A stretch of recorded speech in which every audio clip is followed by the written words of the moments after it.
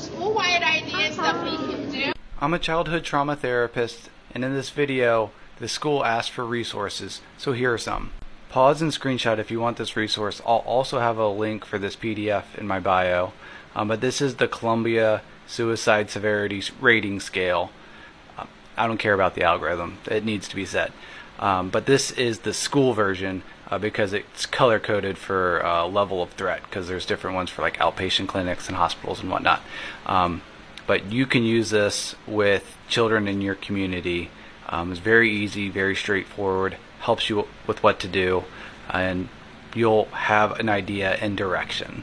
And this is a safety plan template. Again, pause, screenshot it if you want. I'll also have a link for this in my bio as well. This is what I use to help safety plan and make sure people are safe.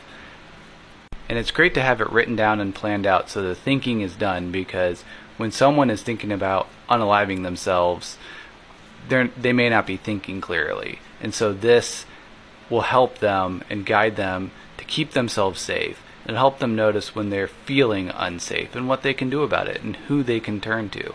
All the numbers, all the resources, and how to make the environment safe as well. Here are a few tips to talk with someone if they're thinking about unaliving themselves.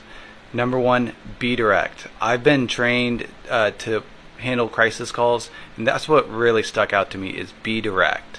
Talk about it in a frank, matter-of-fact voice. If you're kind of like using this uncomfortable language, they're going to pick up on that and feel uncomfortable and may not share with you everything that's going on.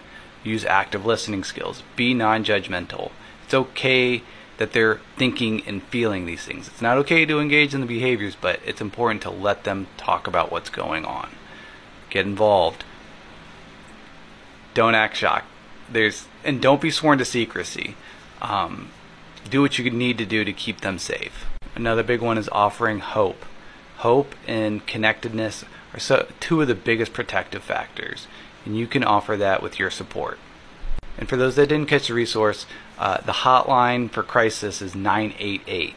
If you want to text home to 741-741. Shortcast Club.